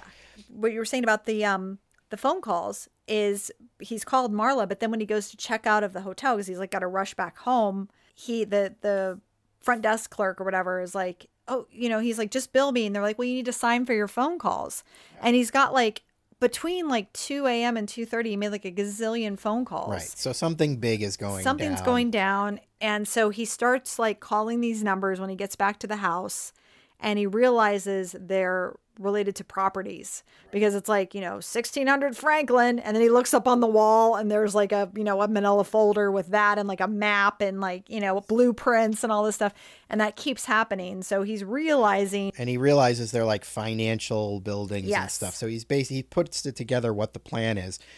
Which, in reality, he knows what the plan is because it's his plan. Right. But this is like, I think this is also so like important in its own way, just because like when you have like a mental split like this, like you can't, like it's a psychotic break when you have a form of schizophrenia kind of going on, or, you know, that you've got like, you're kind of blacked out. Yeah. And doing all of this stuff. It's like being in a blackout. Yeah. And you're like, but wow, highly functional and doing all of these things that he really, honest to God, has no clue about, even though he's doing all of this. Like it's a terrifying thing. Like I think he really does a good job of showing like, oh my God, like what is happening? Like he's really piecing it together.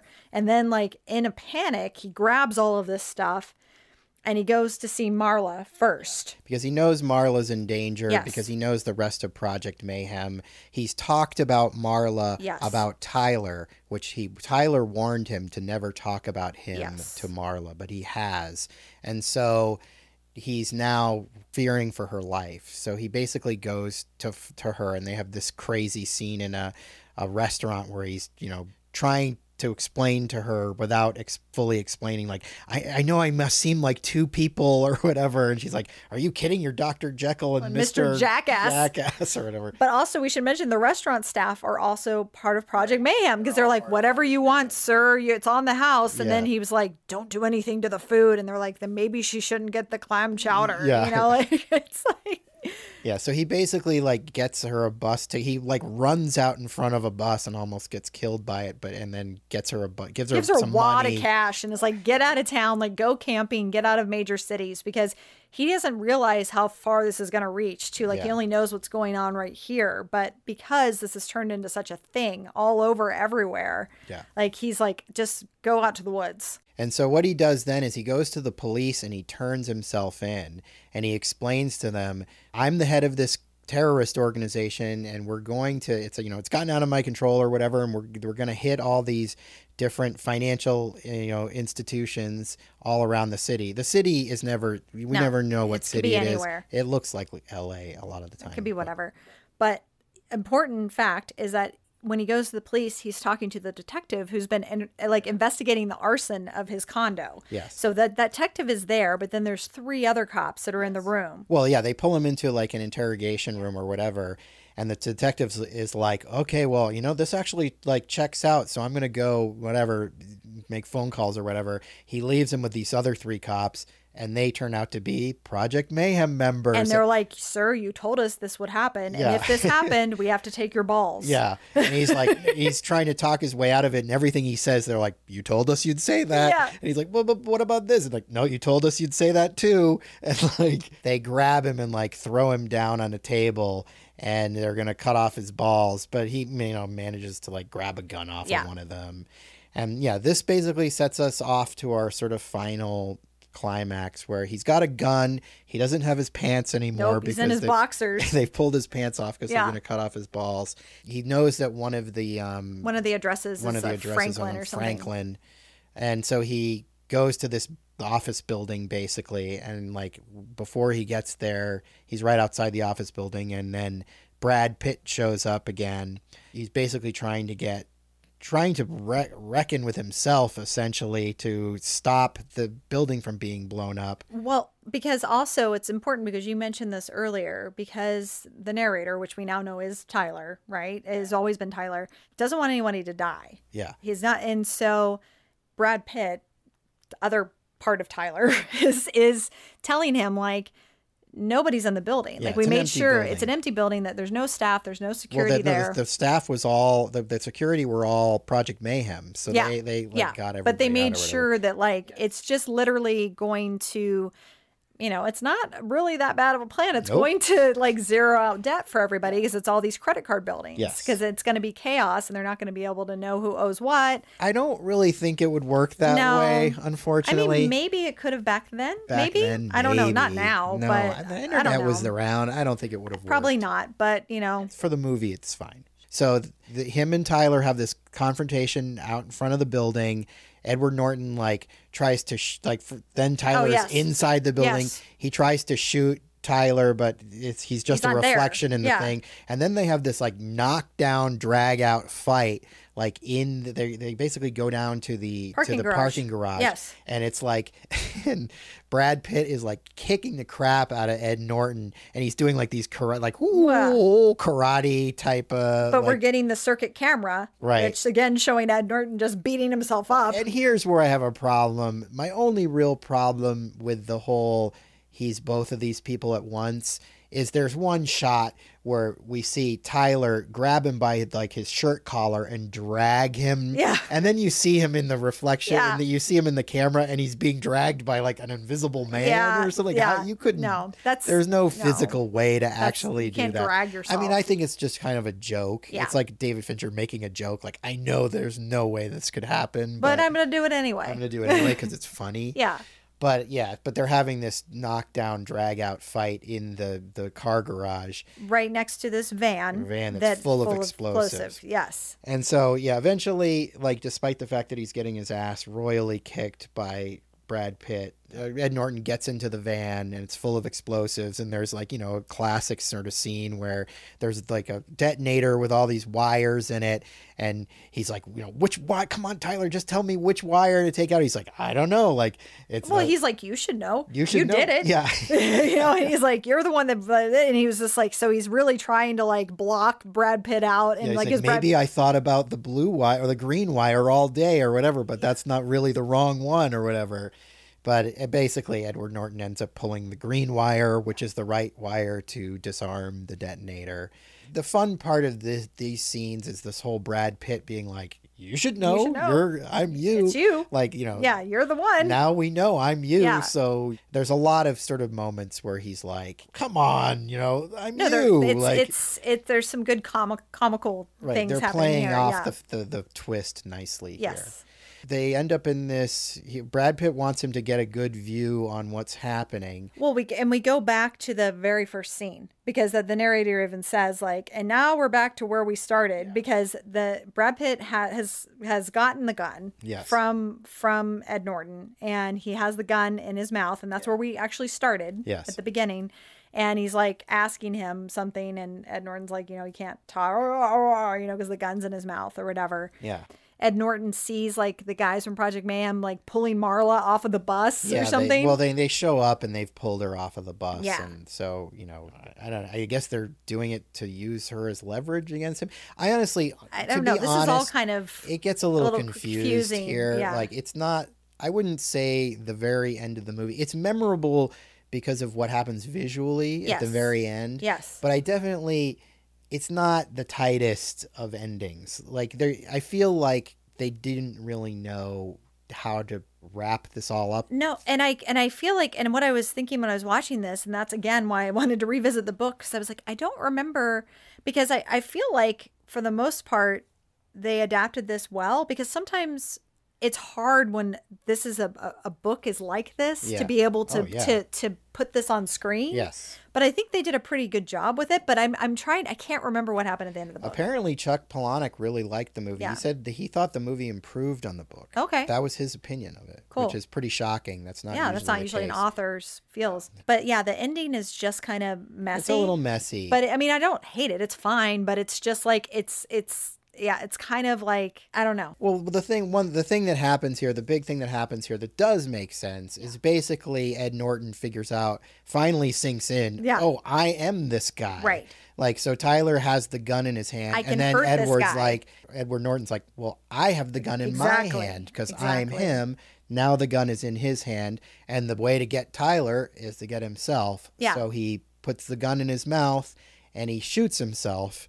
But he doesn't manage to kill himself. No, he like shoots out the side of his face. Right. Yes, and it's a pretty good shot when you see him do it. It's CG, but it looks good though. It's very like kind of slow mo, and then the effects are good where just his face looks messed up because it looks like he shot like his jaw off of its hinge or whatever. Yeah. So his jaw's all weird. Well, and everybody that's coming in too is like, that's when all the Project Mayhem guys come in, and they have Marla and everything, and everybody's like, sir, what's wrong with your face? Yeah. Like, you look awful. We need to get a medic, like right away. He's like, no, I'm fine. Yeah, he's just like holding it. But what's weird about it is he basically is like, no, I'm fine. Just leave us alone. And they all just leave him alone. Yeah. It's like they didn't know what to do with Yeah. them at that point. But it's nice because it ends up being just It's him and Marla. him and Marla, and they're standing there. And he tells one of the guys to go get some gauze. Yeah, for his face. he says, go get some gauze. Yeah, for his face. So they all leave, and then Where Is My Mind by the Pixies starts. Yeah, on. but before that, he has a sweet moment with Marla, and he's like, "You're meeting me at a really weird time in my life." Yeah, Because yeah. it's like he finally like knows who he is. It's like I feel like he's gonna live most likely, Right. and he's like he doesn't want to be full Brad Pitt Tyler, Yeah. but he's also like gotten away from this like asleep at the wheel corporate guy who he was of like with all the stuff. Yeah. I think he's going to be able to find somewhere in between that. Like it's not, he doesn't want to be the leader of Project Mayhem or whatever, but Right. I don't know. It kind of has like in a weird way, it's kind of hopeful. Mm-hmm. Then the Pixies start with Where Is My Mind, which is like the beginning of the end of people using the Pixies in movies. Yeah. Like it works here. And I remember that's what I actually remember most about seeing in the theater was hearing this song at the end because I was just like, yeah, like this was, I mean, it was the time, it was, the time of the Pixies still. It's a great music pairing with a final image. Yeah. They're standing before this window, and I think they're holding hands. They're holding hands. And then all these buildings are start to crumbling. crumbling because Yeah. they've all got bombs in Yes. them, and they're all blown. And they're crumbling beautifully. Like Yes. it's not, it's almost like fireworks. It's like beautiful destruction. Yeah, it is a beautiful And destruction. Yeah, but unfortunately, a million filmmakers saw this movie and were like, "I want to use Where Is My Mind in my movie." Me too. And it got way overdone. overplayed, but this was where it was first. Yes, this was the first effective. Yeah, usage and the of it. buildings crumble, the Pixies are playing, and that's it. Yep. We go to black, and it's like, okay. Yeah. It's actually, though, we do get right before it goes to black, it does like a little splice. Because Yeah. remember, like we were hoping that we were gonna get something at the end, maybe with that. But they do a little bit of like it's. I was hoping we were gonna get a penis, a giant dick. Yeah. yeah. But it kind of does a little splice, like what Brad Pitt's character would do in the film. So there's that. Yeah, so that's the end of Fight Club. Yeah. Now, we're more than 20 years past this movie's heyday. How do you feel about it now? I think it's still great. I mean, it's it's one of those films that like I don't need to watch very often. Obviously, I haven't watched it in a long time. Yeah. But I think it's great. I mean, I think we talked about a lot of things that were unfortunate takeaways from it that were missing the point. Yeah.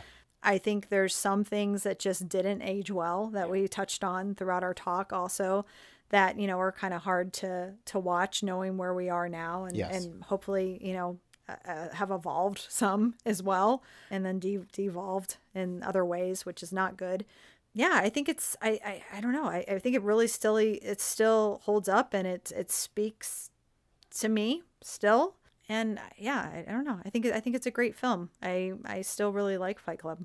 I, of course, still really like Fight Club.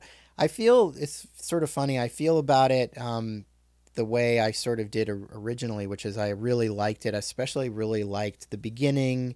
And, the first half of it speaks to me a little bit more than the second half. Once Yeah. Project Mayhem starts becoming the focus of the movie, I get a little bit less invested in it because I just cannot relate to wanting to start a terrorist organization or a No. militia or anything. Thankfully. I mean, look. I'd like to see things change in a major way, and if systems needed to be brought down, I'd be willing to go along with it. But it's like there's a certain point where I just kind of can't really fully invest myself in it. I can invest myself in the first part where Yes. it's about a guy who's struggling with consumerism and all these things. Like I definitely feel that still. There's, I feel like all of that stuff to me is just as relevant. It's hard because we've seen militias and shit Yeah. happen that have been for movements I don't agree with. Yes.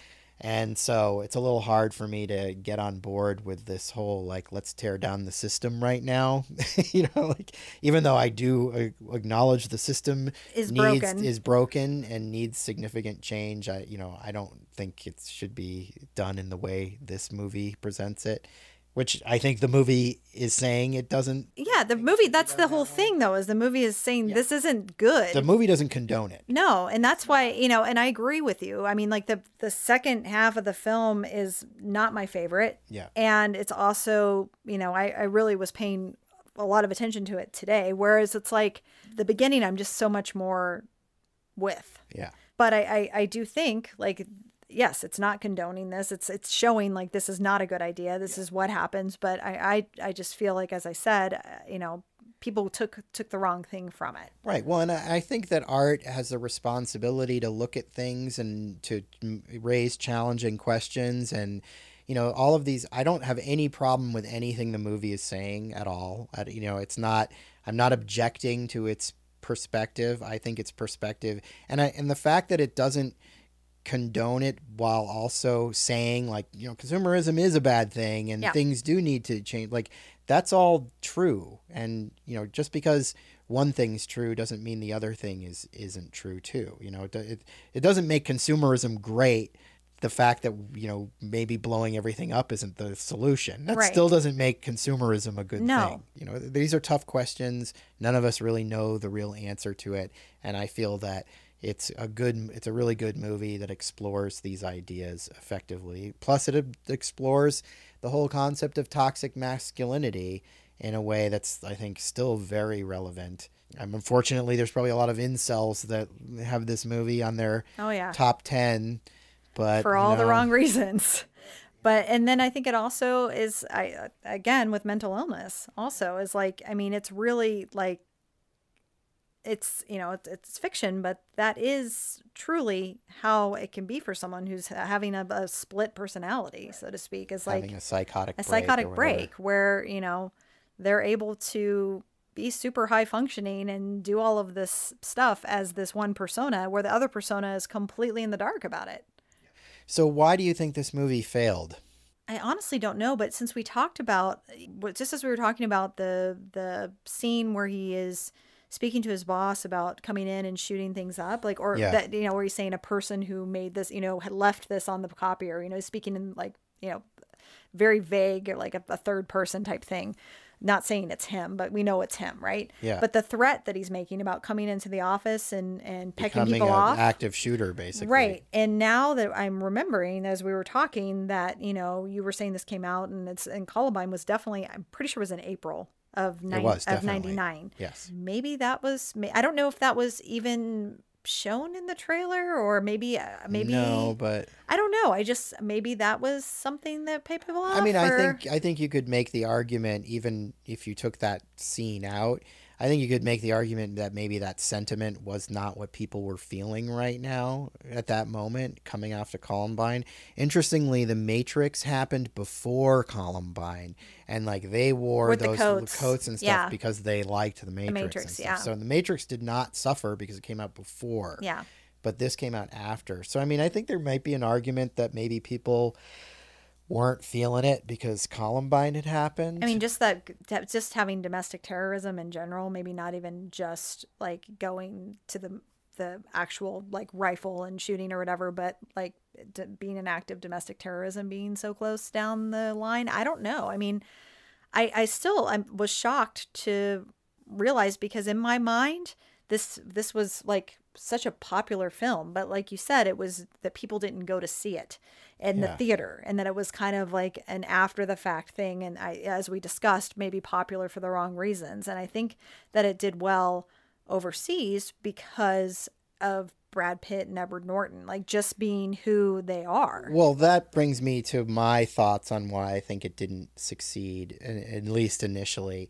And it's because I think ultimately, as I remember, the reviews for this when it came out were favorable, but a lot of people didn't really know what to make of it. I think it was asking some pretty complicated questions, and because it didn't really come down in any sort of like, okay, this is like an action movie or this is like a black comedy, it kind of walks a line that's sort of uncomfortable, I think, for people. Like, you don't know what box to put it in, really. You know what I mean? Like, I even have this problem when, like, we have the Blu-ray, and you know how I like to organize Blu-rays by like genres. Like, what genre is this? Like, I don't know what it is. Yeah. You know, it's just a David Fincher movie. It's like, if he's his own genre, that's where you'd put it. But it's like, I think it's just hard to put into a box.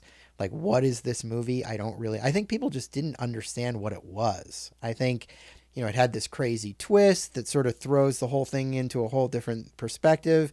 I think if it had come out a year or two later, it would have been way more successful. I think people just weren't ready for this kind of movie yet. I will say this, though, as far as the twist goes, they do a really good job of explaining like what's going on. You know what I mean? Like as far as like when it comes out. Yeah. So much, because I was thinking like the scene where he's in the hotel and Brad's there.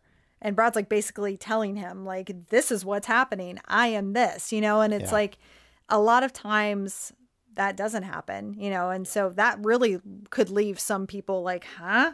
Yeah. But I feel like at least they really spell that out so that if there is any sort of confusion, but at the same time, I agree with what you're saying. Like, what box do I check for this? Yeah. Like, I wouldn't honestly know, like, from working at a video store and, or just having people ask, for recommendations about movies, like, had this not been like, it's such a phenomenon now and such like part of our culture and a cult classic, so to speak, or whatever, people know Fight Club. But like, if you were, working at a video store when this first came out, like, I wouldn't really know. I couldn't compare another film to recommend. Like, oh, if you like this, you'll like Fight Club. Now it's the kind of movie where it's like, oh, if you like Fight Club, you'll like whatever. Yes. Boondock Saints or whatever movie I don't like, but whatever. That kind of movie. It became kind of a genre of like. It really kicked off. Well, and like, I think also, if it had come out a year or two later, it would have been like, oh, it's got a great twist. And people would have wanted to see it for the twist because twist movies became big. I think they just didn't have a way to sell it to people then. They just didn't know, like, other than Brad Pitt. And like, the hard truth about Brad Pitt is he doesn't sell tickets. He never really did. It's such a bummer. No, he's not. He's an actor people like, but he's never been the guy that was like. He's never been a Will Smith or anything. Like he's never been and Edward Norton, certainly not. No. I think they were probably hoping to sell it on Brad Pitt, but unfortunately, as much as people love him, he doesn't sell tickets. I think he does. So, I think he did abroad, though. Yeah, I think that's why you said abroad. It did better abroad. But it's more of a European sensibility to it, too. So I'm sure European audiences got it more than Americans. Well, they've been having twists happen for a long time. Yeah. Been twisting a long time there. They're a twisted bunch. Twisted. All right, well, I'm going to go splice some frames of porn into movies and steal some liposuction fat and destroy something beautiful. And I'm just going to listen to the Pixies.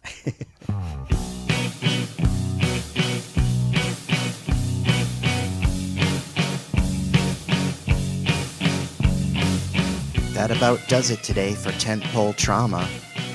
If you like what you heard, check out our social media presence on Instagram, Facebook, and Twitter. Just look for Tentpole Trauma. That was easy, wasn't it? If you like us, hit subscribe and leave us a sterling review on iTunes, if you dare. If you really like us, head over to patreon.com and get involved in one of our fabulous tiers. You'll be glad you did. Want to communicate with Tentpole Trauma? Send an email to tentpoletrauma@gmail.com. We'd love to hear from you. And who knows, one day you may even get your email read on one of our shows. Well, thanks for listening, and we'll see you real soon.